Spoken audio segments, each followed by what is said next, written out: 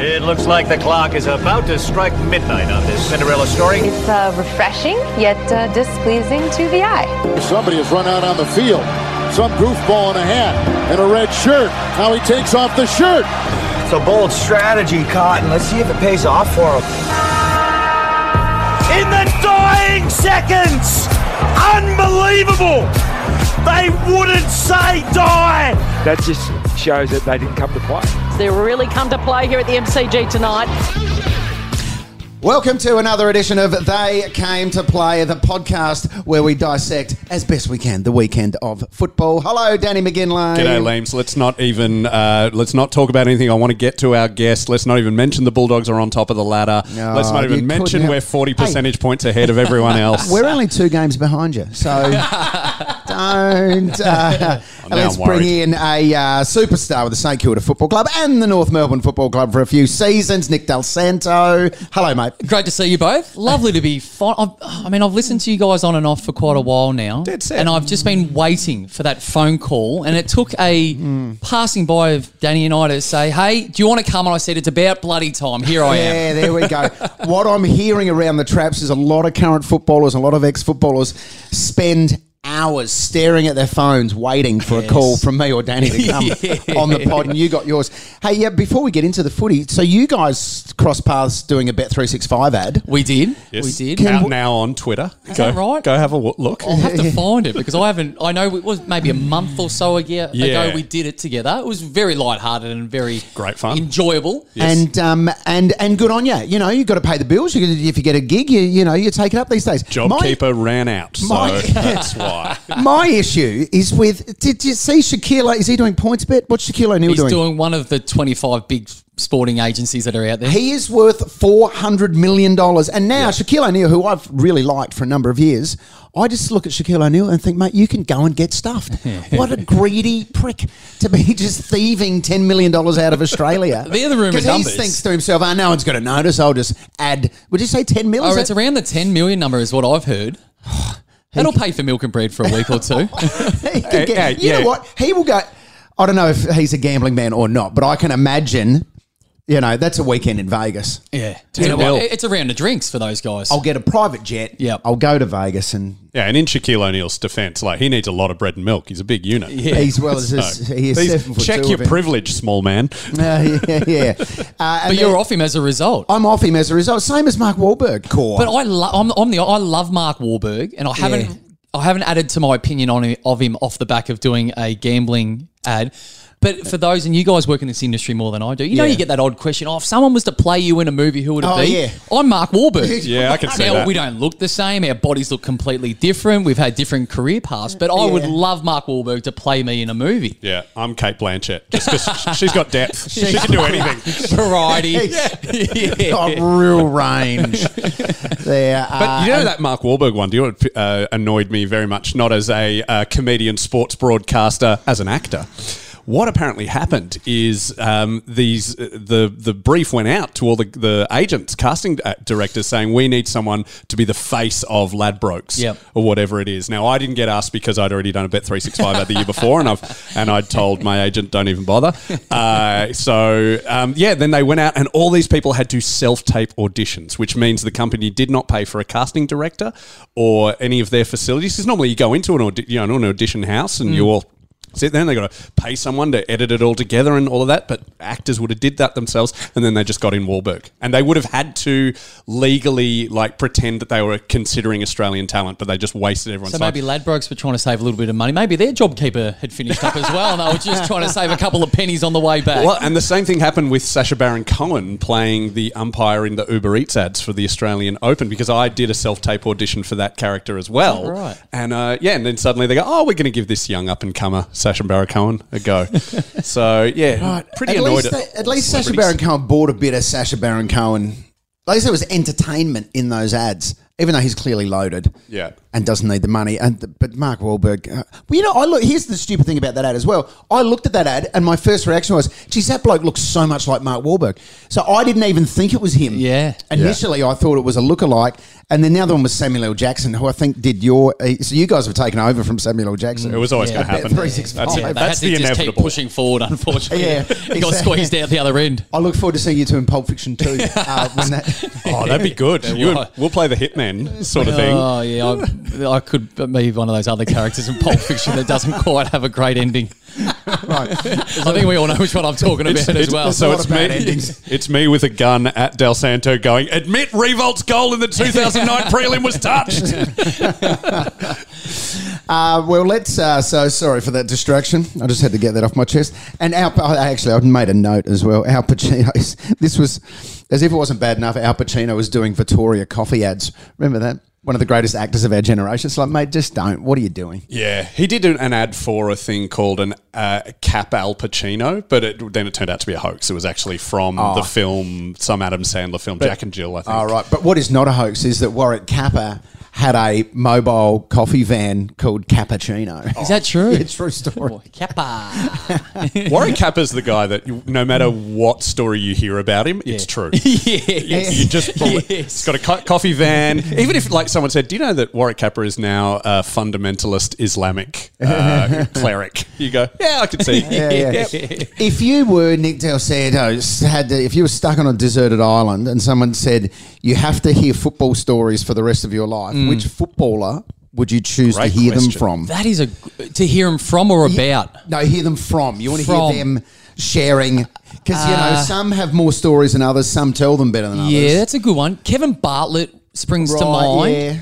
I played with a guy called Stephen Baker. Yes. He has a lot of stories to share that are hilarious. They involve him and his family at various events. Right. They need to be told at some stage. So I could hear all of them again and just relive those moments. Right. Oh, I'll give you a quick one and then we can get into great. football. Yes. So Stephen Baker is one of the best blokes you'll ever meet. An absolute ripper. And if you're going to go have a beer, you want him to be there beside you because you're going to have a great night. Stephen Milne's very similar. Yeah. And when they're together, it compounds. It becomes even better. Yeah. But I'll give you this quick one about Stephen Baker and his family. And we know Bakes is, that hard-nosed, dirty sort of play. Like, did whatever he had to do to win the game. A cheat, yeah, cool. But his mum and dad are from Colac. And they drive to every game, particularly when we were at Marvel Stadium, and they used to like to socialise in the crowd. And these parents had an agreement that whoever was less pissed at half-time would therefore stop so they were sober by the time it was drive home. Oh, that is so dangerous. That was what Stephen Baker's family was like. They were hilarious. They were brilliant. We just had this pure understanding about we need to get home safely as well. So my question there is, how did they determine who was the most sober out of the two of them at half-time? I think it came down to the old honesty system. Yeah. I don't know how honest they were in that state, but... God, you know what I'd be doing? That's one of a million from the Baker If family. that's me and my wife and we go on to watch, my son or daughter play AFL, it would just be, I'd go, I'll get the first rounder. Yeah, you sit in the seat. Yeah, check the stats and everything. We go, one heavy, one mid-strength. Yeah. Nice. Which reminds me of Sam Mitchell told me that at end of year functions like Mad Mondays, he would always sit near a pot plant. So when he gets beer, he could just tip it into the pot plant and pretend he's... Because if you sat on a beer, then you'd cop it from the boys. So to just get around that, he just go and ditch it. Yeah, we got a few of those. You want another one, Sam? Yeah, I'll have another one.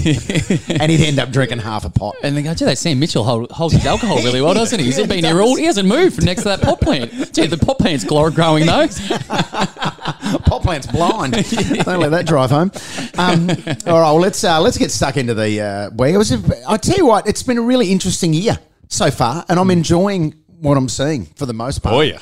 Makes it footy, except I didn't enjoy yesterday, Geelong beating Hawthorn. How many, Nick, interpretations of the holding the ball rule are there at the moment? To me, it's a little bit like, when you try buy a pair of sneakers and there's like a UK size, a US size, an Australian size, a European size. Yes. I feel like there's those different interpretations of the holding the ball rule as well. Yeah. I mean, this is a game that we're trying to make more simplistic, so... the average punter, and I'm putting us in that, if people just love the game, can actually have some sort of understanding. It's still complicated. isn't it? Like it's still. So yes. So you were at the game yesterday, right? was, yeah. So CJ tackles Henderson. Yep. At the top of the goal square, right towards the end of the game. Henderson had what I would consider prior opportunity. Mm-hmm. He'd had the ball. He'd made his own movement with the ball in his possession. He tried to spin out of trouble. CJ tackled him. The ball fell free, After he handballed it. I know the tackle. No, he didn't. He got a handball. No, you're thinking of a different one. There was no handball on it. Oh, okay. This one, that was one where they fell to the ground. This is one where he was still standing up. The one that the one that I'm also getting confused about, and I should probably know the definition of it, is when it's knocked out during the tackle. And I think that's also causing a little bit of grey area as well, because my understanding, and I'm with you, and off the back of what happened to Geelong and the Brisbane Lions last week. And I was calling the game yesterday, and I even said, how can that not be holding the ball? How can he expect to get away with that? Yeah. And then the reply from Anthony Hudson was, well, they got away with it last week, so they probably have an expectation. That is now the new normal. They've set the precedent last week. I think so. I think that might be it. If the tackling player knocks the ball free, that used to be holding the ball. Yeah, incorrect disposal. I think it is. As long as they've had prior, it should be by definition. Right. If they haven't had prior, it is just play on. But then you got to reward the tackler. Like, if they're knocking the ball free, I think that's a good tackle, isn't it? Yeah, I think there's been a relaxing of also about what prior is. You know, you go back to, was it last year or even the year before? It was like red hot. You pick up the football and you don't get rid of it almost instantly. Hey, that was your chance. And, it's, and you're gone. Yeah. But now it's, hey, you can do a 360 every now and then. You can get a hand to it if you want, or if you don't, you can throw the thing. Yeah. I can understand why everybody's a little bit, I just don't get it right at the moment. Are there more throws in footy this year than we've ever seen before? 100%. So would that be something that the players sort of, I don't know, well, they wouldn't practice it. No, but are they aware that they can get away with it, so they just go, bugger it, I'll throw it? I reckon it's a relaxing that you don't clench your fist. So back in the day, it was probably more space, so you could always do a proper handball. Now I find it's a lot more with that scoop, a quick one off the ground where you're about to get tackled, you pick it up, and in the one sort of motion, both your hands are still open, that you haven't actually clenched a fist. Yeah. But to the umpire's defence, it's happening so fast. It's so hard to see that at the moment. I mean, it's great on TV because you can zoom in and go back over and look at it. But I think in general, you're spot on. There is more shoveling of the ball, more flicking of the ball, more scooping of the ball than what we've seen in recent years. And I reckon, I mean, they would never admit this, but I suspect the umpires would have been told, but let's keep this game moving. Let's not. Yeah. Well, let's err on the side of not letting it go. Yeah, that's why letting the game flow. We need the umpires to be able to do a press conference every week, rather than just the umpire's boss sends off a... Can you imagine the umpires running a press conference? I would love to see Razor. I was going to say, there's only one person that's going to put his hand up to do it. Yeah, I would pay money to watch that because he's great. Remember years ago when it was Mick Moldhouse versus Mark Stevens? Yes. And everyone would get the popcorn for those press conferences. I reckon you'd be getting the popcorn for it was a show within a show, wasn't it? It really was. Now, Paul Chapman said he didn't like the booing of Isaac Smith yesterday. No, what? That is ridiculous. Paul Chapman, seriously, mate. Are you joking me? Isn't it? It's fun, isn't it? Good. Did you get? Well, let's put it back on you first of all. Yeah. Did you boo yesterday? What was your emotion watching Isaac Smith run around in the hoops? I didn't like it. I don't like seeing anyone in different colours, but I'm also pretty pragmatic. I get that this is what happens in the game. I mean, Sam Mitchell played for West Coast and Hodgie played for Brendan, and Jordan Lewis played for Melbourne. So I get that happens. But to me, that's just fun. Well, booing an ex-player to me is fun. I thought yesterday, as much as I've ever seen someone get booed, was tongue-in-cheek. Yeah. It wasn't serious. It wasn't, we hate you, Isaac Smith, you trade. I didn't get any of that feel. It was you've changed teams. We secretly love you, but we've just got to tell you that it's just a little bit of a joke. It's what we do. Yeah. It's standard procedure. You've gone to the arch rivals. I'm sure if Isaac Smith was playing for Freo, there wouldn't be as much booing. Yeah. So there's different categories of booing. Right. There is. So you've got your... you got your nice fun booing like yesterday. Which is what that is. That's fun booing, ex-players. All the way down to Adam Goods. And then you've got racist booing, which was Adam Goods. Then you've got sounds like booing. which is when Luke Bruce kicks a goal. Oh, yep. And Or Josh Bruce. Or Mark Rashudo, whenever it was Rue. There's been a few over the years. It started with Paul Roos, didn't it? He was the first one to get the ooh. What about the man from Adelaide? Is it Weedham? They used to go Weed. Weed, yeah. There was a couple of great ones back in the day. But there was also Ange Christou. Oh, yes. Woof, yeah, that's right. Ange Christian runs a fish and chip shop near my place now. Is that right? Well, the beauty of Isaac Smith getting booed yesterday was it was easy to count how many touches he had. Yeah. You just work out how many times have I heard a boo? 15. Okay, So he's going okay. I spent the whole game just wanting him to get a goal. Yeah. That's all I wanted. That would imagine if it was a one after the siren. And then there's He did say that in the post-match. I did, Abby went up to him and said, so, he was really close. Were you nervous? He just said, yeah, I just knew I was going to get the kick after the siren. yeah.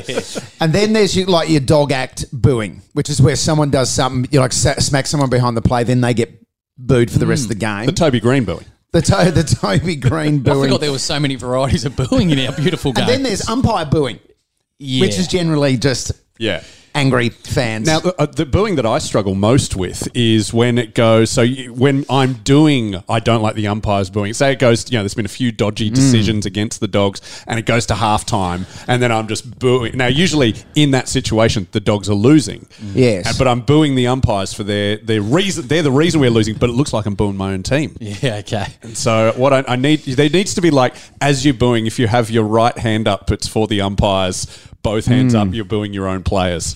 So, sometimes there can be blurred lines, which was what happened with Adam Goods. No, I'm booing him because he bloody dives. No, you're not. You're booing him because you're an asshole. Yes. And now, what about this? How do you refer to CJ while you're doing commentary? CJ? Yes. Or Jaff? Yeah, right. Okay. Yeah, I try not to pronounce his first name out of respect of stuffing it up. Yeah. So yesterday on the television, they were calling him CJ Jarth. Yeah, okay. And it's that's like saying ATM machine. It's not. He's either CJ or he's Jarth. Yes. Or you could just... Or you hope his middle name might have a J in it somewhere. So Triple you can go J. CJ and then just throw in the last name on top of it. CJ Jarth, yeah. I would have to. Changuth. Yeah, Changuth that's how we pronounce it. Yeah. Changuth. Yeah. Is the first name. Yeah. Incredible story though. Here's a bloke, Del, who has been in our system at Hawthorn for 4 or maybe It'd be 4. I worked with him with the under-17 Australian team, so the AFL Academy group. And he was a young man, finding his way, had this amazing aerobic capacity and had a little bit of flair about him. Yeah. The game I saw of him yesterday, and I watched their game on TV last week, he's going to be real good. Real good. And he was a slow burn at Box Hill, as he was getting to, learn how to play at this level. But the last 2 weeks, he's just been superb. We use the word confidence, and it's a little bit flippant. He's got confidence or he's lost confidence. Yeah. He's gaining belief in his ability to fly for the football, to run off at the right time. My favourite passage of play yesterday was when he got the 50-metre penalty about 25 out from their own goal. And he was running so fast down the middle, taking that 50 that all the Geelong players had to get out of the way so I didn't give a double 50. He was going that fast. And at no point did he bounce it. He just kept running. The umpire didn't get a moment to place the mark to say, hey, here's your 50. The mark's going to be here. He ran through that because he'd beaten the umpire. I loved it. I just love that enthusiasm. Just go for it. And then he kicked it straight to 2 Geelong players. So when that happened, immediately in my head, I thought, gee, I'd love to be in the review tomorrow morning when Clarko pulls out that bit of vision, because I reckon they would have a good laugh having a look at that in the review. He's fun. He's fun to watch. My favourite bit was when he was trapped with 3 Geelong defenders near the boundary line and then just turned and ran away from them and bounced. But you're right, he's got that confidence. I've never had the ability, and I never dared to think I could outrun anybody. So if I was under any pressure, I'd just panic handball or just get it on your boot. Grab an extra stat as well along the way, which was always nice for those following along at home. But what he does, and a handful of other players can do, is go, watch me turn this on. I'm just going to click it into 3rd, 4th and 5th, and you're not going to touch me. I love the confidence of a bloke who takes a bounce while there is a player less than a metre behind them. That is like, I just know I'm going to win this race. And then they just zig off the line just a tiny bit and they just can't get touched. Before we move on to the next game, are Geelong actually a bit shit? Because I was watching them yesterday. I was honestly watching them thinking, I just don't like that stop, start, possession style of footy. And I don't think, I mean, what do I know? But I don't think that's a style of footy that's going to win you a flag this year. I didn't understand, and we spoke about it, yes. I don't understand the tactic coming into the game. Now, you look at the Cats' first 3 weeks. They get rolled in round 1 against the Crows. Yep. Blip on the radar, just had a shocker. Expected to go over and win. Crows whatever. are good. Last week, Brisbane Lions could have, should have lost it, but get over the line, and well done to them. But then their performance yesterday, and it was evident from the very first moments of the game, maintain possession. Yeah. Chip it around. And I'm looking at them thinking, are they trialling something here? Are they just seeing whether this style of football can hold up, or have they previewed the Hawks and think, we can't turn this footy over? They had without giving too many stats away, they had about 125 marks. Yeah. And I looked at Cam Guthrie's game yesterday, 43 disposals, 165 metres gained from 43 disposals. So that's roughly... CJ would have gained that in that one play. So I don't know what yesterday was. I don't think that style of football is going to be able to hold up and ultimately probably keep the Hawks in the game because they never actually put any pressure on them with scoreboard dominance. And I feel like that style is, now that people have got such... strong defensive systems. Yeah. That style of play is really easy to defend against. Yeah. Because you've got so much time just to set up. Well, I'm also looking at it, and if I was a player, and if you are aware of what's going on around you, I'd be saying, I don't care if you keep chipping it around. I don't care if you have 100 more disposals. You're not like anywhere near the goals. It's like your toddler running around the playground going, tie yourselves out. Have a good sleep. Yeah. Exactly. I didn't understand why they changed so much from the previous weeks. If they were just trialling something different, trying to do the game of years gone past. It felt nostalgic. It very much did, because I was watching, two teams who were, used to be the absolute dominant forces in the league playing that old style game, and I was like, have I got on Fox Classics? But what did you notice with 20 minutes to go? The game changed. The intensity was different. There was a couple of times that the umpire didn't pay 15-metre marks, so therefore they had to play on. And the game opened up. It looked like it has been the previous couple of weeks. And it was up to that, it wasn't. It was exciting. Hey, technical question. If you get a 50-metre penalty, does that 50 metres go onto your metres gained?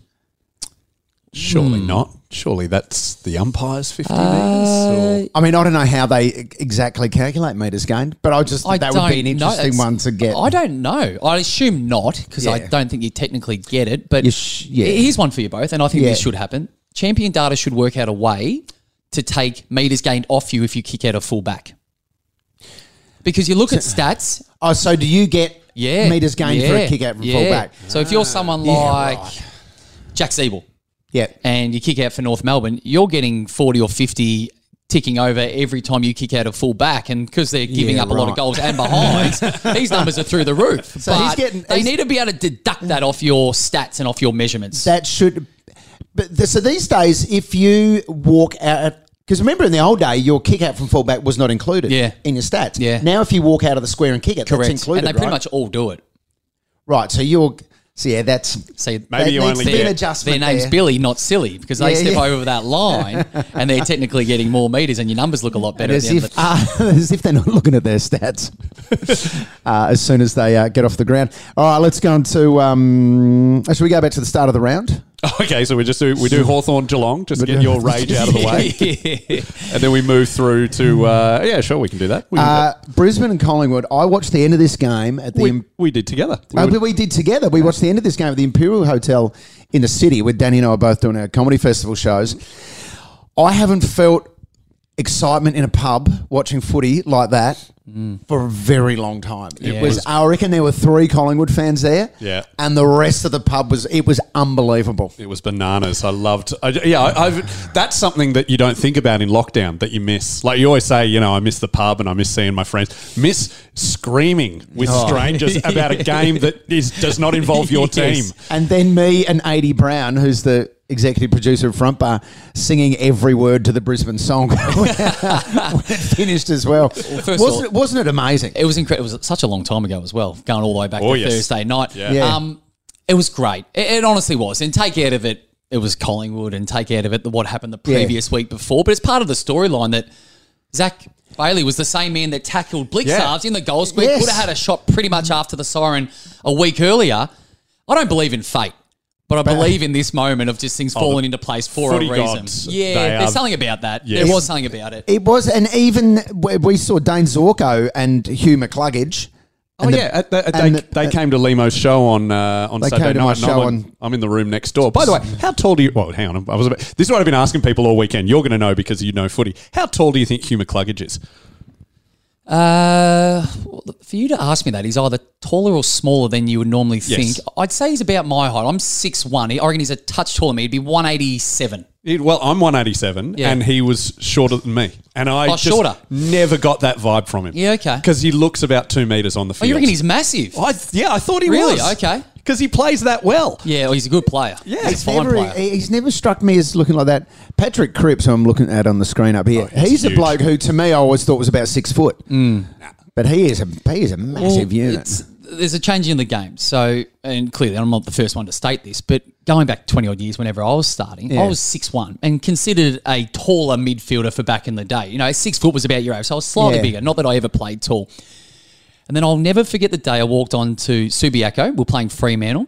Cenalands was the ruckman, who's a giant, and so he should be. And, 2'11". and I remember looking down at the first centre square bounce, and I thought, he's 1 foot is the same size of me, both feet, like, you know, Yeah. the double ski. And I thought, geez, that's a big man. And he had like basketball boots on. They were specially made footy boots. I was like, Yeah. geez, he's a big man.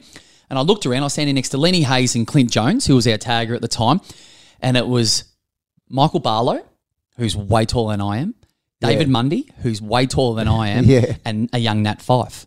Yeah, right. And we looked around and we were working out our matchups, and I looked at Lenny Hayes. I said, who do you want to take? And he said, it makes no difference. They're all a foot taller than us. It was like, we are that outsized at the moment. I can't remember who our ruckman was. It was like, it doesn't make any difference because all of a sudden we're all small midfielders. It was like a realization that, hey, this is changing quickly. So that classic idea, remember back in the day, it would be your follower would be about 6 foot tall. Yes. Then you'd always have a rover who had to be like 5'10" for Yeah. some reason. Yeah, Cripps is a monster, and Yeah. I've interviewed him a handful of times, and I played against him when he was really young.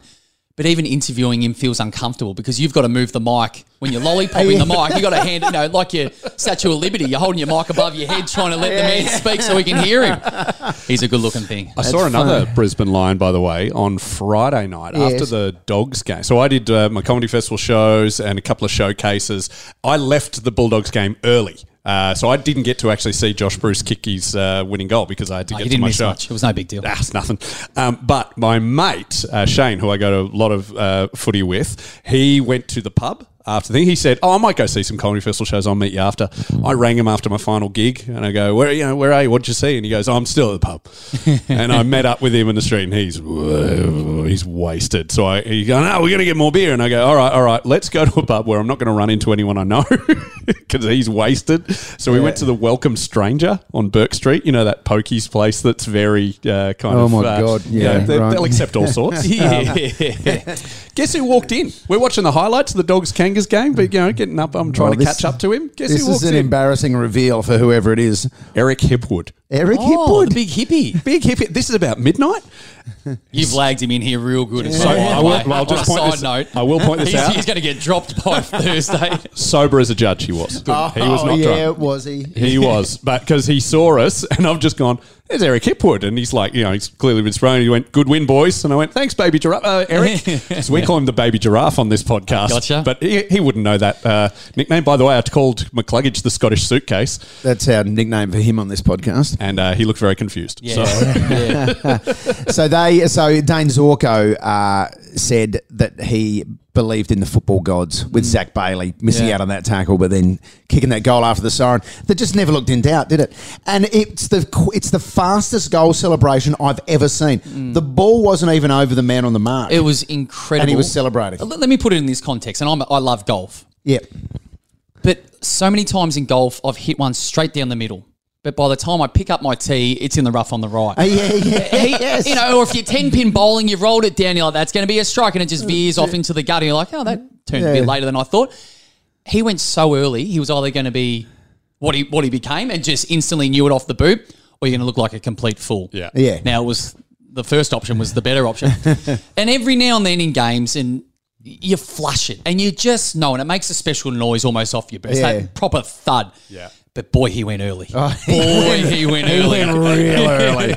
But gee, it was just a joy Actually, watching. that reminds, just to go back to Isaac Smith, that 2016 qualifier where he missed the goal after the siren that could have beaten Geelong. Everyone went early because that went straight and then veered. Yeah. But I remember all the Hawks fans in the crowd go, yeah! And then, like Michael Chamberlain, who's another comedian Hawks fan, said it took him about 2 minutes till realise he'd missed. Is that right? He was celebrating with Well, as the the Hawks Hawks fans were around going him. up, celebrating, then coming down, Geelong were on the other That's way. right. They were just crossing halfway he- through their stands. Stopped watching. So But anyway, always good to see Collingwood get beaten. And we do love Brisbane. They're our soft spot we do. team Yes. here on the podcast. What's the next game, Lima? Next up, we've got. We're not going to sack Nathan Buckley this week. We'll sack him next week. It's a fun game sacking coaches. Isn't it? It's its own sport, isn't it, really? About potting coaches, potting umpires, sacking people along the way. It really is. Bulldogs, North Melbourne. Now, the big question to come out of this game is. North, will they be called the Hobart Kangaroos or the Tassie Kangaroos or the Southern Kangaroos? No, Liam, what do you think we're going to go with? I've already said they're Northern Territory Kangaroos, and then they keep North in there. Oh, that's okay. And I believe we move Melbourne down there, and they become the Tasmania Van Demons. Oh, you've thought through this. You've done a lot more work on this than I have. You played at at North Melbourne. I mean, does it break your heart on any level to see how terrible they are? Yeah, a little bit. And it's a weird one because I get asked quite a bit about it. But the first thing I always say is my experiences there, I can't relate to what we're seeing right now. Yeah. You know, Well, you guys were pretty good. Well, we went prelim, knocked out in the finals, my 3 years there. So we were a good team that were competing week in, week out. We had great leaders. I got along with Brad Scott really well and a lot of people in the admin. Like we had a pretty good... Brad Scott's been tactfully quiet during this period. I'm sure a lot of journos are ringing him going, any comment? But I hate seeing any team get beaten like that, to be honest. Yeah. And we'll get to St Kilda as well, and they were dreadful on the weekend By as the well. way, thanks for coming on the worst weekend. Well, I got a tweet the other day. I should find it for you. It was it's from a random person. Got to feel sorry for @Nick Dalsano, so that way they made sure I received it. Yeah. His two old teams, a combined loss of 203 points, beaten by Adam Cooney's two old teams by 203 points. I was like, wow, this person's gone out of their way to tag me in it, so I had to see it. It wasn't able to say it behind his back. I hate seeing any team get thumped. I'm starting to think there are a lot of arseholes on Twitter. Yeah. If you're ever getting ahead of yourself, as I'm sure you guys know, just check your Twitter feed every now and then. Yeah. But they were bad. They were bad in so many. If you're going to lose by 128 points, it's not one thing going wrong. It's nearly everything. It's nearly everything going wrong. And I've always said for a footy club to be successful, you can't just have a good playing list. You've got to have a good footy department, a good board, a good behind the scenes team in every aspect and of the you know business. this from your club as well. 100%. A perfect example. When we were successful, every single one of those pillars was functioning perfectly. Yeah. So it was a real perfect storm. But North have got the opposite of a perfect storm. Yeah. Like a shit storm at the moment. Well, and it's a combination of probably everything that you said, and without knowing a lot of the inner detail, but you've got new people in high positions. So when it's hitting the fan, you need some sort of person, and whoever it is in that particular moment, say, I know how to handle this, and I know as a collective how we all come together. But the bit that I can relate to is from the playing group. And if you just look at their list and take out their rate, they're not going to be a really good team anyway, just because of their list, demographic, who they are, the way that they're playing their football. I feel sorry for David Noble at this stage. And people will come for him, and this is why I say this. When I looked at their performance on the weekend, and probably the week before, when you don't give effort, and I mean proper AFL elite sort of effort, how's Nobes ever going to know whether it was the structure, whether it's his game plan, whether it's... There was so much not going right because of lack of effort, and it's... obvious at times. So why is there a lack? I mean, they're all competitive. It's not like they're not competitive individuals. They've made it to AFL level. Yeah, they're but clearly some are more competitive. than others. I mean, we're talking about millimeters of degrees here. Yeah, and everyone's going to be different to some level. But I look at teams sometimes and I think, how can't you be trying? Yeah. But there must be a collective psychology to it. Yeah. Where everyone just goes, if they're not putting in, I'm not putting in. Well, you raise a great point. And if I bust my balls to get it inside 50 and then they put in no effort and let it bounce out, then I'm just not even going to chase it again. Well, a lot of it is also your purpose. So if you're Jack Siebel or you're one of the senior players and there's not a lot of them left there at North Melbourne, what's your purpose? What message are you portraying, and what is your purpose from week to week, knowing that it's probably not going to be wins or losses? Because if you're going to focus on that, it's going to be a hard year, which it will be anyway. But what's your steps forward to say by the end of the year we've improved? Now, they may not win a game, I don't know. But at least as taking little steps forward for next year. I just start to question your purpose when your effort isn't great. I remember talking to Kevin Sheedy about the Giants in the early days, and they were getting flogged every week. But he said he would just set tiny little goals. Yeah, Boyd, so for the second Tom Boyd's quarter, confirmed this. he would say, let's just kick 2 goals in this quarter. Yep. That's our goal. Yep. So even if the opposition kicks 10 and they kick 2, that's a win. Yeah. Great. And what's great is Leon Cameron's just brought that in for this week. Oh man, we'll get to him. Get to him shortly. I just have to say about the Dogs game, rather than focusing on the ruse, let's because it was pretty good. I stuffed up. I've done I think the biggest mistake of my footy watching career. Yes. I first of all left early. So, to go do my show. And you have notoriously left early, but it was because you were getting thumped the other way. Right. You wanted to beat the traffic. Yeah, no, I never leave early, Nick. I always just go to the bar. So I had to leave early to do my show, so I missed the 10 goals, and I moved seats.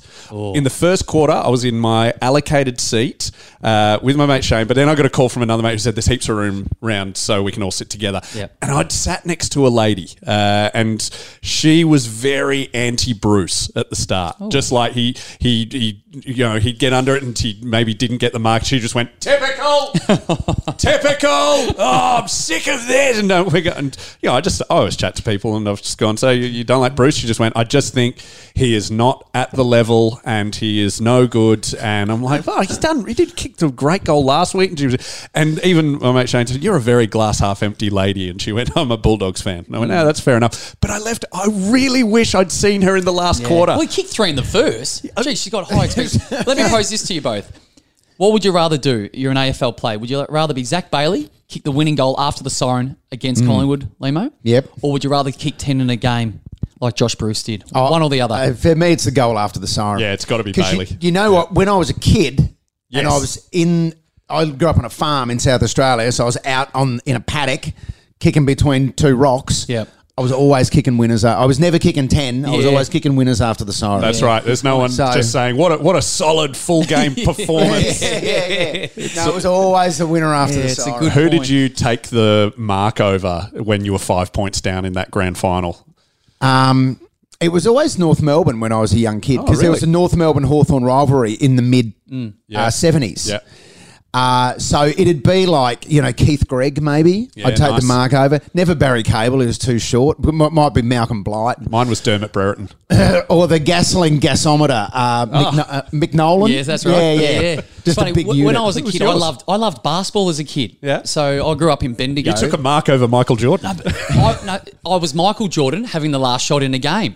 Right. Yeah, and I'd say, I'd do my own little commentary, halftime second to go, Chicago Bulls, ball comes into Michael Jordan, and if I ever missed it, oh my God, there's too many men on the court, they've got to replay that passage of play. And I'd keep going, and then I'd carry on and celebrate, but I always had to make the last shot. It might have taken me 3 or 4 turns. No, there's been a timeout before that ball was passed in. They're going to take it again with 1 second left. I did the exact same thing, but it was always like, the siren's about to go, Bulldogs are 5 points down. And if I missed it, here we go. And that's quarter time. I would do sometimes a 15-metre penalty if I missed. Oh, no, he's gone over the mark. We'll go. It's funny, you were Michael Jordan. I was always me. Playing with Lee Matthews and Peter Knights and Dipper and everyone else. Yeah. I was always Anthony Lehman as opposed to me being, I would have chosen Peter Knights. And what's weird is I was always Anthony Lehman. We've not met. Hey, on basketball, have you seen the trailer for Space Jam 2? I have. They came out a couple of days ago. I saw LeBron James's post. I loved Space Jam. And during lockdown, I've got 3 young kids, and my 2 oldest boys just turned 6 and just turned 4.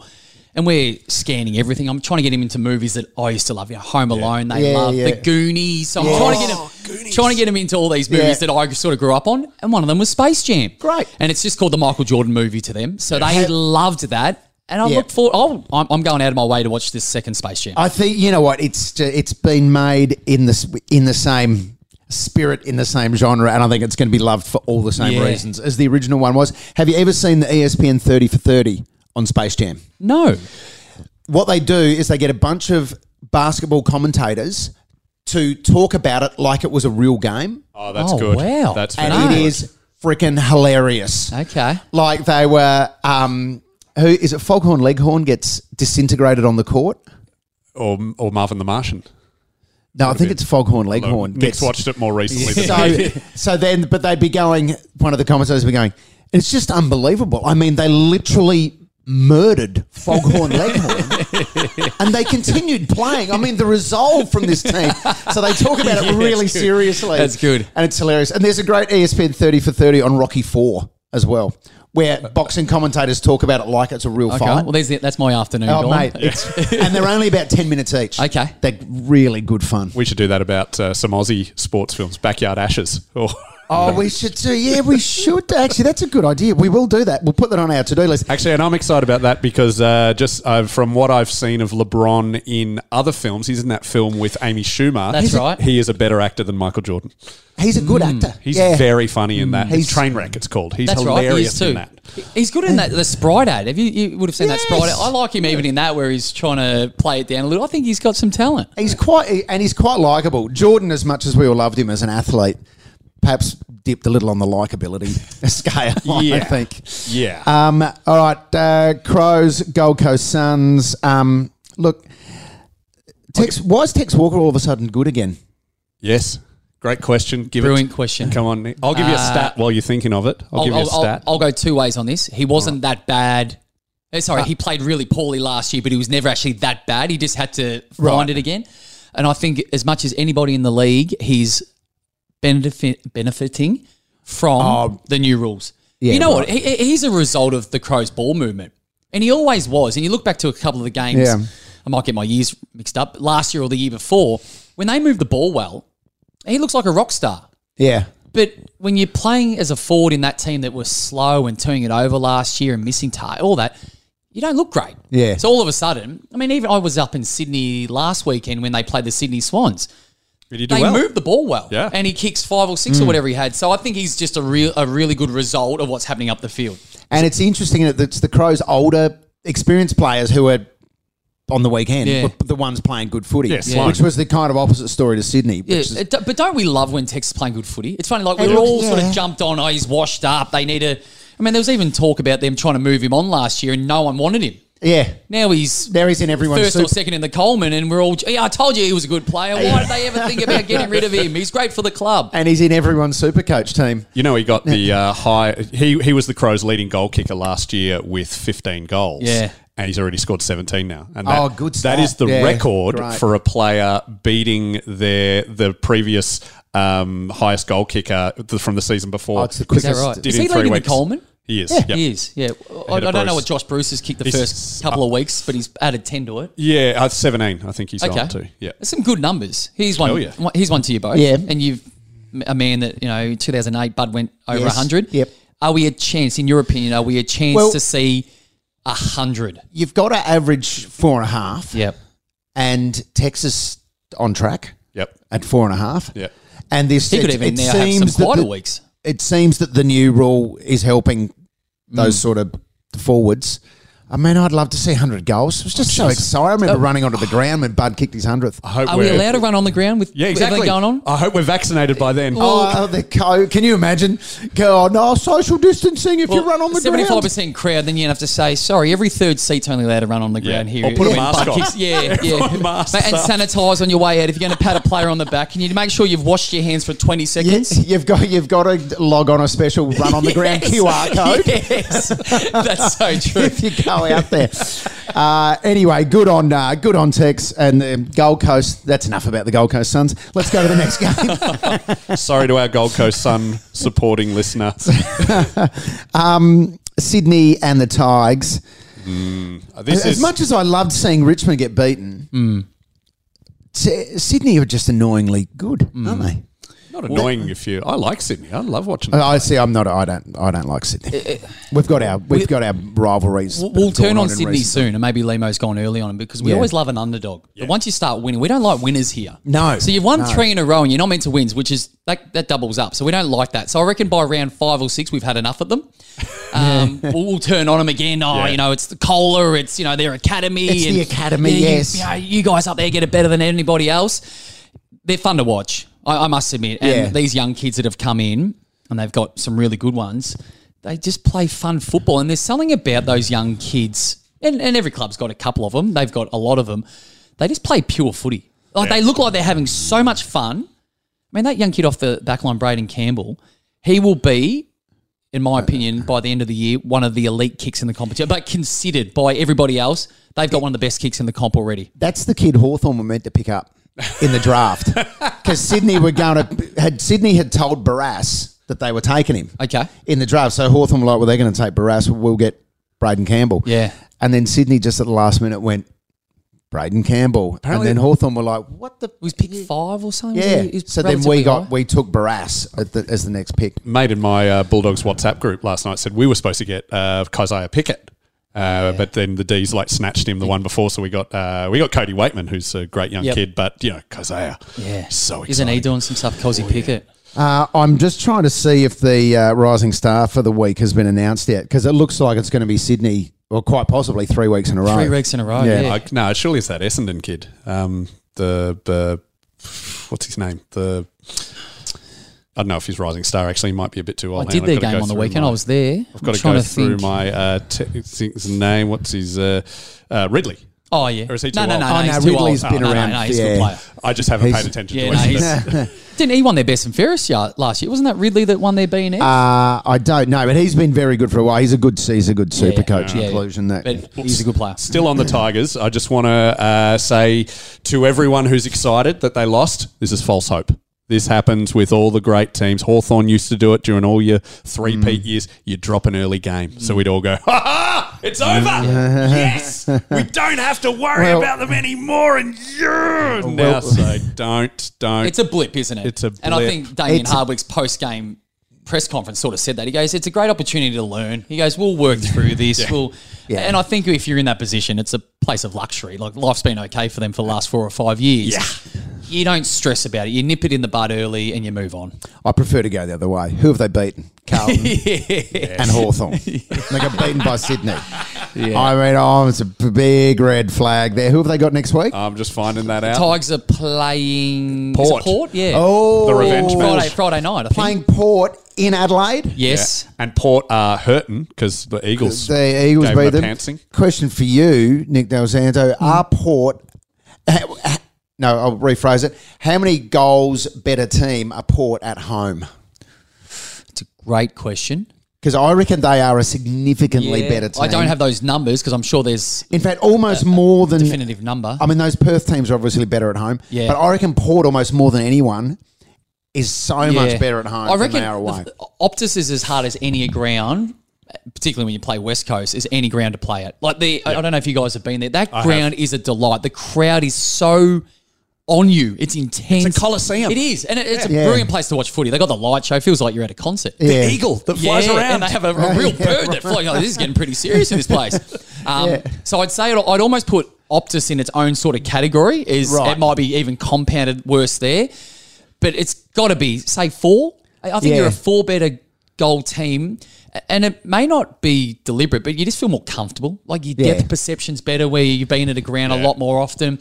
And I can remember grounds. I'll give you one example. You know, MCG and Etihad Stadium for me, at any moment you knew sort of where you were. But without thinking about it, you knew how far the forwards were away.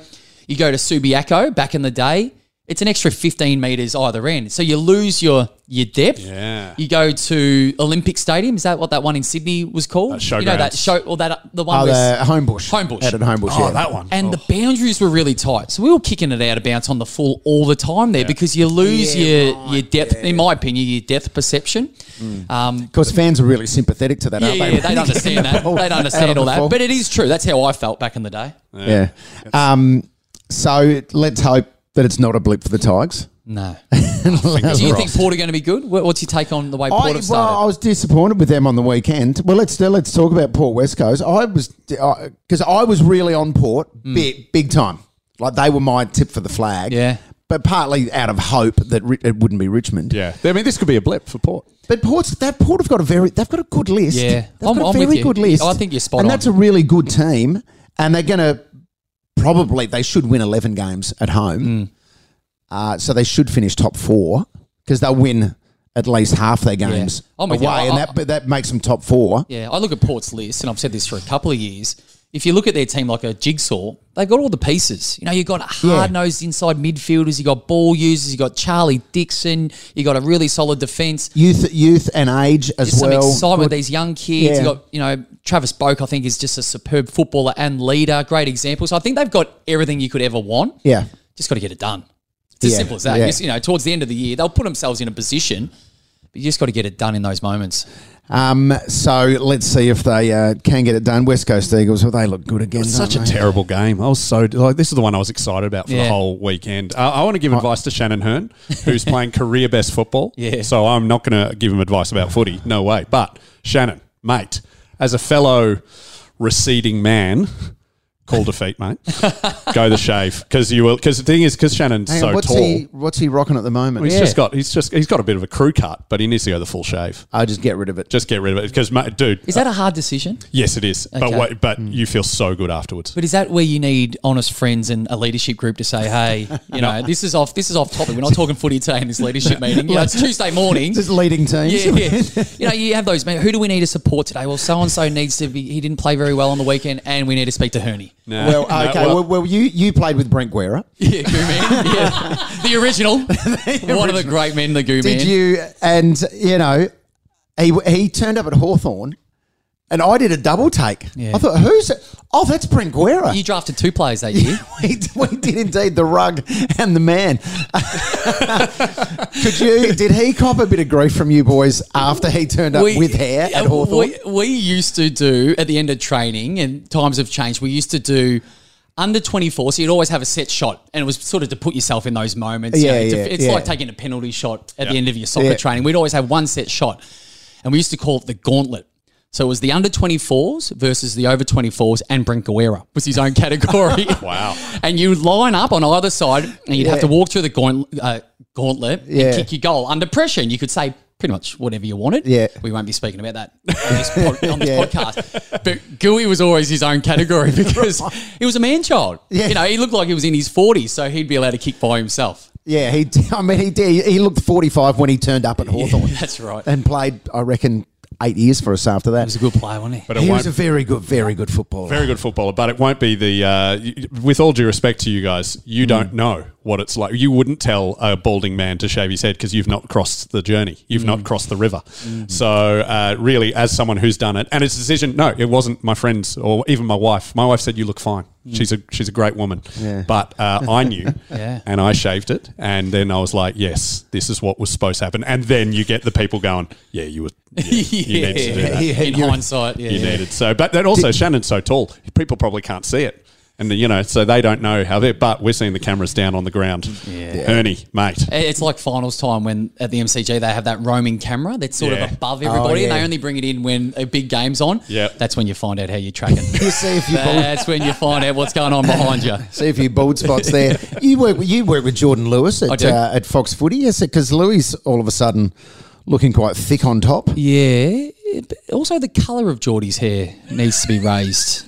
He's gone dark. Very, very dark. Very dark. A little bit of boot polish, I reckon, from Jordan. I'm in that zone as well. I use a bit of powder just to cover up the thinness on top here. Yes. If I've got a gig or something, I'll just drop a bit of powder in there and just thickens it right up. Yeah. And all beauty advice as well on this podcast every week coming to you live. We cover it all. All right, let's go to Essendon and the Saints. We have to talk about it. Yes. Was talking to a St Kilda fan on Saturday night who said to me, well, that's it, season over. And I went, hang on a sec. Yeah, I looked at the ladder and said, you're only a game out of the 8. So I don't know that I'd be writing off the season. Yeah. Have you seen the next month? The next month's a big issue for the Saints. Let's have a little look at it here. So you've got... it doesn't give you next 5 matches, but you've got West Coast next week. That's an issue. West Coast into Richmond. Ooh. Into Port Adelaide at Adelaide. Yeah, right. But then 2 buys, Hawthorn and the Suns. Well, nothing's an easy game. Do you want to talk about the Saints? Not when you're down that end of the ladder, there are no easy games. No. And so what? Because, there were really... Most people had St Kilda in that 8 at the start of the year, and everyone was pretty buoyant. You did some good recruiting last year. I'm trying to remember who Crouch. you picked up, but I know you did some good recruiting. Brad Crouch came out. Jack Higgins came in from the Tigers. Yes. Trying to think if there's one or two. Mason Wood was a late pickup from the Kangas. Yeah. It's funny because when we talk about teams, and we do it when we're calling any particular game, you almost call on what you expect. So you look at the performances from the weekend. The Saints were worse than the Kangas because the Saints are better than what they dished up. Yeah. The Kangas are probably better than a 128-point loss, but not by much. Like, they're meant to lose. It's just reality of the game at the moment. They haven't got a great list. And that was top v bottom. Correct. And we've got to put it in perspective. The Saints shouldn't be losing by 75 points to an undermanned Essendon. It's just, it doesn't 100%. make any sense. And when you're in comedy, right, we talk about, and I had one of these shows during the comedy festival, we talk about walking on stage and knowing within 30 seconds that it's going to be a shit show. Can you really? Is that true? You just get a vibe off the audience where you just go, Jesus, this is going to be hard work. Really? You know, and conversely, you can walk out and know within 30 seconds this show's going to be a blinder. You just get a vibe. Do you know within the first 5 minutes of the game, do you go, Jesus, we're off? Sometimes. I always find that really difficult because the other one is, can you get a sense of it during the week or in the rooms prior to a game? Yeah. I think it's probably easier the other way where you know that you're on. You know, I think it's harder to find the ones where you almost walk away going, what the hell happened there? I didn't see that coming at all. They're the dangerous ones. But from memory, you could always tell when you're up and about. You knew it was going to be a good performance. But the first 5 minutes of that Saints game, I always had the feeling, and even last week against the D's, it'll click. It'll click. It'll come. They'll turn it on. That's me in the stands. And that's now happened 2 weeks in a row where it never came. Like, it never got going. And then once again, I talked about effort before. Brett Ratton's in a bad position where he can't assess that team fairly because their effort was so poor. And effort can be measured in different ways, and leadership can be measured in different ways. But there's vision of them not chasing. There's vision of them not doing the little things to make significant improvements. So when you say to a player, when you show a player vision and you can say, why weren't you chasing? Then what do they say? I don't know if they have that conversation anymore. Back in the day, and I've spoken to a couple of ex-St Kilda teammates, and I said to them, if that was any of us 10 years ago, we'd be dropped. Could you imagine Ross Lyon with 100%? And I got dropped in 2008, and it wasn't off one act. I'd had a poor few weeks, and my effort wasn't great. But it was based on that if you did it once, it'd probably get brought up. You know, Limo, we need to see better effort, yada, yada. You go, yeah, fair enough. You do it multiple times, or you do it week after week, go have a rest. Go earn your spot back. But I don't know if they go down that path anymore. Yeah. Because they're nicer, or it's all sort of... It's a different world. We're having a reimagining of the side, and you are in the twos. Yeah. I think it's just a different way that you speak to each other. Like, I feel like as a fan, I've personally wanted to turn up to a review meeting to say to players myself, why weren't you chasing in that? I can almost promise you they don't say that anymore. They don't speak to players, don't speak to teammates like that anymore. Coaches don't speak like that to players anymore. And I feel a bit removed because it doesn't mean that we were always right. Like, let's put it that way. What's the opposite? The new world might be the way to go about it, but it is different to what I grew up with. Let's put it that way. Yeah. What's the opposite of a brave new world? It's a fearful new world where people just won't. Yeah. Do you think the Saints will respond? Oh, yeah. From what you've seen? Mate, they're a good young side. I mean, they're just young, and young sides are always going to be a bit inconsistent. And I think I reckon they will upset one of, so who do we say? Richmond, West Coast Port. I reckon they will definitely win one of those games. So what's that make them? 2 and, does that go to 2 and 4? 2 and 3, that'd be. Something like that. 2 and 4. Yeah. That'd be 2 and 4. Yeah. Is there, but you feel as though you've got all the, to use your analogy, jigsaw piece puzzles? Not to win a flag. Not enough to win a flag? Not to win a flag. Enough to be at finals. Yep. To continue the path forward, I think they're around the mark. Not to win the flag. They're still missing some... Gresham goes out of the team with an Achilles. For ages. Yeah, so he's pretty much done for the year.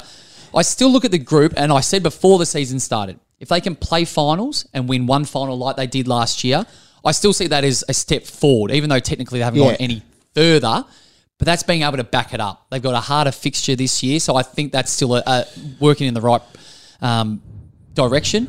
They're still missing some pieces for me. If you want to, I'm talking about beating the Tigers on grand final day, beating Port Adelaide, West Coast, Geelong, the good teams. Yeah, right. I still think they get beaten on that day. And how's Ruff going out there? Is he there? So I credited St Kilda's resurgence to Jared Ruffhead Yeah, last so year. do you therefore put it back on him now that he's No. I think you're going to still give him the credit? I think they're letting him down. I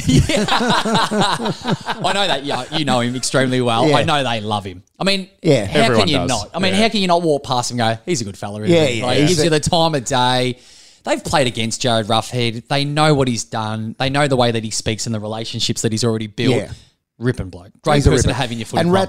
Rats is a ripper as well. Yeah. Oh, yeah, on very Rats, good. by the way. Thanks to our friends at Useless AFL Stats. This is the biggest win for a coach against another with one-letter difference in their surname. Ratton versus Rutten. How do they find that? How do you I go don't know. back and search that sort Well, of data? The last one was Longmire lost to Longmuir last year. I like where this is There heading. you go. And also, I want to give a shout out to Archie Perkins, my new favourite bomber. Yep. Because he played really well. He's a good young, but he looks, and the name Archie Perkins makes him sound like the love interest in a period drama. You just all of Archie Perkins. So I feel like Archie Perkins should be some sort of, because I'm thinking Archie Roach and Tex Perkins. I feel like it should be some sort of musical act. No, he's a very good looking long. He looks like the cover of a Are you Mills saying and Boone. Archie Roach and Tex Perkins Is aren't he good the looking? king of, is it the king of Portsea? Was that what his famous Archie Perkins' famous social media post was last year? Oh, really? I didn't. Oh, that's Go right. find It that. was too. Go, it's entertaining. And then a video popped up of him smashing some shots and That'd be carrying him. on like a pork chop. That'd be him. He's pretty happy with his own He's work. not shy. I think. Let's Yeah, put it- yeah. But I don't mind that in a kid as well. You got to have a little bit of spunk No, about you. no, I know when Ryan Burton turned up at Hawthorn a number of years ago, I remember the boys saying, he's got a little head wobble, this kid. We like it. Yeah. Yeah. Yeah. You want him to have a bit of Yeah, confidence. of course you do. Yeah. All right. We're well, on let's- the hour mark now, let's, Liams. let's power through these last two games. Carlton, Freo. Where are these two teams headed, Del, this Well, year? without Nat Fyfe, they were always going to be in massive strife, in my opinion. I know they got Walters back, which sort of like for like, but not quite when you can have a two-time Brownlow medalist. Yeah. The Blues are still a question mark, and I still think that they've got an improvement to do. But I've looked at their list for the last 2 years and being involved in trade period and all that sort of stuff and trying to analyse. They've got a lot of really good players that need to stay together for a couple of years. But we just spoke about the Saints, for example. We've spoken about the Kings, about taking small steps forward. I don't know if they're improving. I don't know. I can tell you they are. I can tell you they are. Tell me how. Because, do you remember the famous stat that was put out last week of Carlton 9-2 for the 9th year in a row? Yeah. This week they are 1-2 for the 3rd year in a row. Before that, it was all 9-3s except for a blip in There we 2017. go. Okay. Oh, so they're improving. Yeah, they were 9-3 for 6 out of 7 years, and now they're 1-2. I think Carlton's biggest problem over the last sort of 10 or 12 years is they just haven't been able to get their hands on any first round or number one draft picks. I mean, aside I reckon they've got to go to the draft. aside from the 7 they've had. I thought Cripps' response, and I spoke about this yesterday, and it's more of a mental thing, but even his teammates said, he responded so well, almost from this outside noise. People like us talking about his performance, and some have said that the inside midfielder might be useless going forward, that he had to respond to those people. What about just responding because you're a proud footballer, because you're the captain of that club and you actually love winning? Isn't that enough motivation just to get back on the horse and go out and play well, rather than, I proved you wrong, I heard what you said this week, I proved you, and ticking off. I just find that a weird mentality that, and I'm not saying that Cripps did this. Yeah. But he bounced back after having a couple of quiet weeks. I always found that funny as well when, a journalist would write an article. Yeah. Say, this is going to motivate the Hawks. Yeah. It's like, well, what were they struggling for motivation? Yeah. Aren't they all competitive athletes who want to I can tell you, in my 15 years, not once did we ever put a newspaper article on a wall, as in a team, and say, hey, look what Limo said about you guys. You want to prove him wrong? All right, there's your motivation. I don't even have to coach this week. I got the week off. Go do it. Finally, you boys have got a reason to win. And finally, GWS and Melbourne. I mean, should we start sacking Leon Cameron? We haven't even started sacking him yet, have we? No, we haven't, but we don't have to. Other people will do that. He had a rough... Everyone's watched that Amazon Prime I haven't thing. seen it. Neither have I. I don't have Prime. But everyone says he looks like the villain in that. And so that's not a good I just mix. wonder how he was portrayed, whether it's got a little bit of maths about it, where someone has to be the villain, Big Brother, someone has to be the bad guy. Yeah, there's definitely going to be a bit of editing in that area. But what I will say, I was up there in Canberra on Sunday for that game. I tipped the Giants, and I look at their list, and there's obviously some disconnect with the quality of plays that they still have and the way that they're playing their football. But I don't think it's fair to judge GWS on that performance. You can judge them on years gone by, on their first 2 weeks.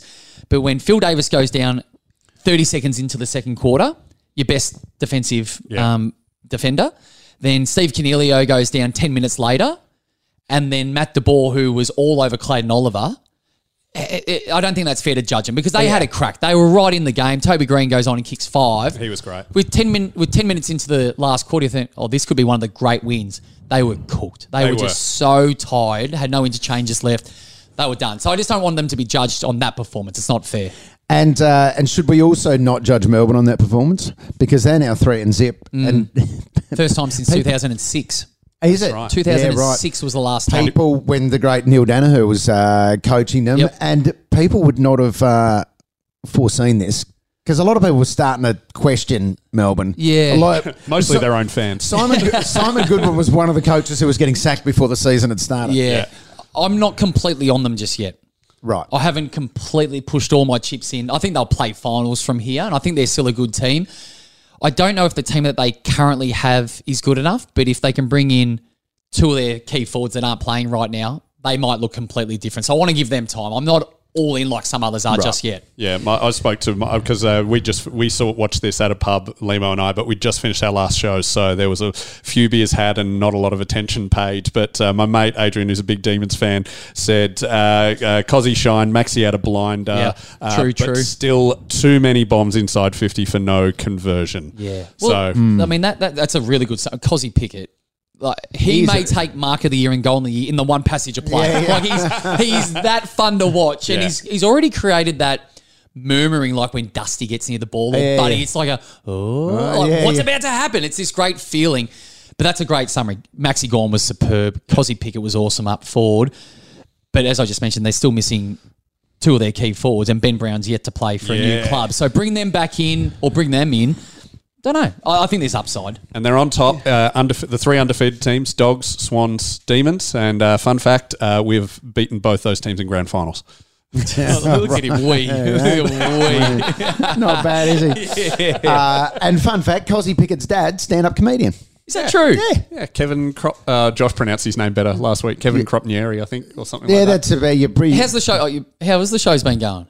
Good. Well, we're both finished now, but they were great. It was really fun. We've spoken about AFL crowd numbers down, whether it's still a little bit cautious or public transport, people don't want to get on it. What's the numbers been like at the festival? It took a while. Ticket sales were very slow for everyone early on because people, the city could go into lockdown at the drop of a hat. So people were being really cautious about buying tickets. Do you know I got up one time during a Stephen K. Amos. Did you? Yeah, I got up on stage. I got picked out. I was one of 2 or 3 people. It's going back I was still playing, so maybe 6-7 years ago. And I was Did you know who you were? No idea. But that was part of what happened. It was completely by accident. I was literally sitting front, or a couple of rows back with my now wife and a mate and his partner. And he's called a couple out. And I can't even remember whether he was going to rip shreds through us or make fun of us. And I've got up there and he said this and that. And he goes, and what do you do? And I said, I'm a uni student. Anyway, there was a couple of little giggles. And it must have been semi-recognised. And there was a Herald Sun journal, I can't remember who it was now, who wrote an article off the back of it basically saying, he's a liar. But that was the first time and only time I'll ever get upstage and do some comedy. Was it because it's the Herald Sun? Was it like, will Nick Del Santo's lies derail the Saints? Bad culture. True. Shut it down. True. Well, Nick Del Santo, thank you for joining us Thank on you for They having Came me. to Play. Much appreciated, mate. And we need to plug, we're doing a live pod on Anzac Day at the Comics Lounge. Come down. Now we've finished our comedy festival shows. We're going to focus on promoting this. It's going to be a lot of fun. There's going to be a debate at halftime about who has it worse, Melbourne or St Kilda. So, who's it worse to support? Who's it worse to support? Because the Saints have waited since 1966. The D's since 1954. 64. But Saints actually make grand finals, so there's always a bit of hope. They're both not great results at the way it currently stands, is it? That makes it sound even worse. So we will find out on the day. So where can people get tickets for that? At the Comics Lounge? Well, no, I don't think they've got it yet. There is a try booking thing. Just go to our socials. They Came to Play on Facebook. They Came to Play pod. There we go. Thank you, Danny McGinlay. Thank you. Go Dogs. Go Hawks.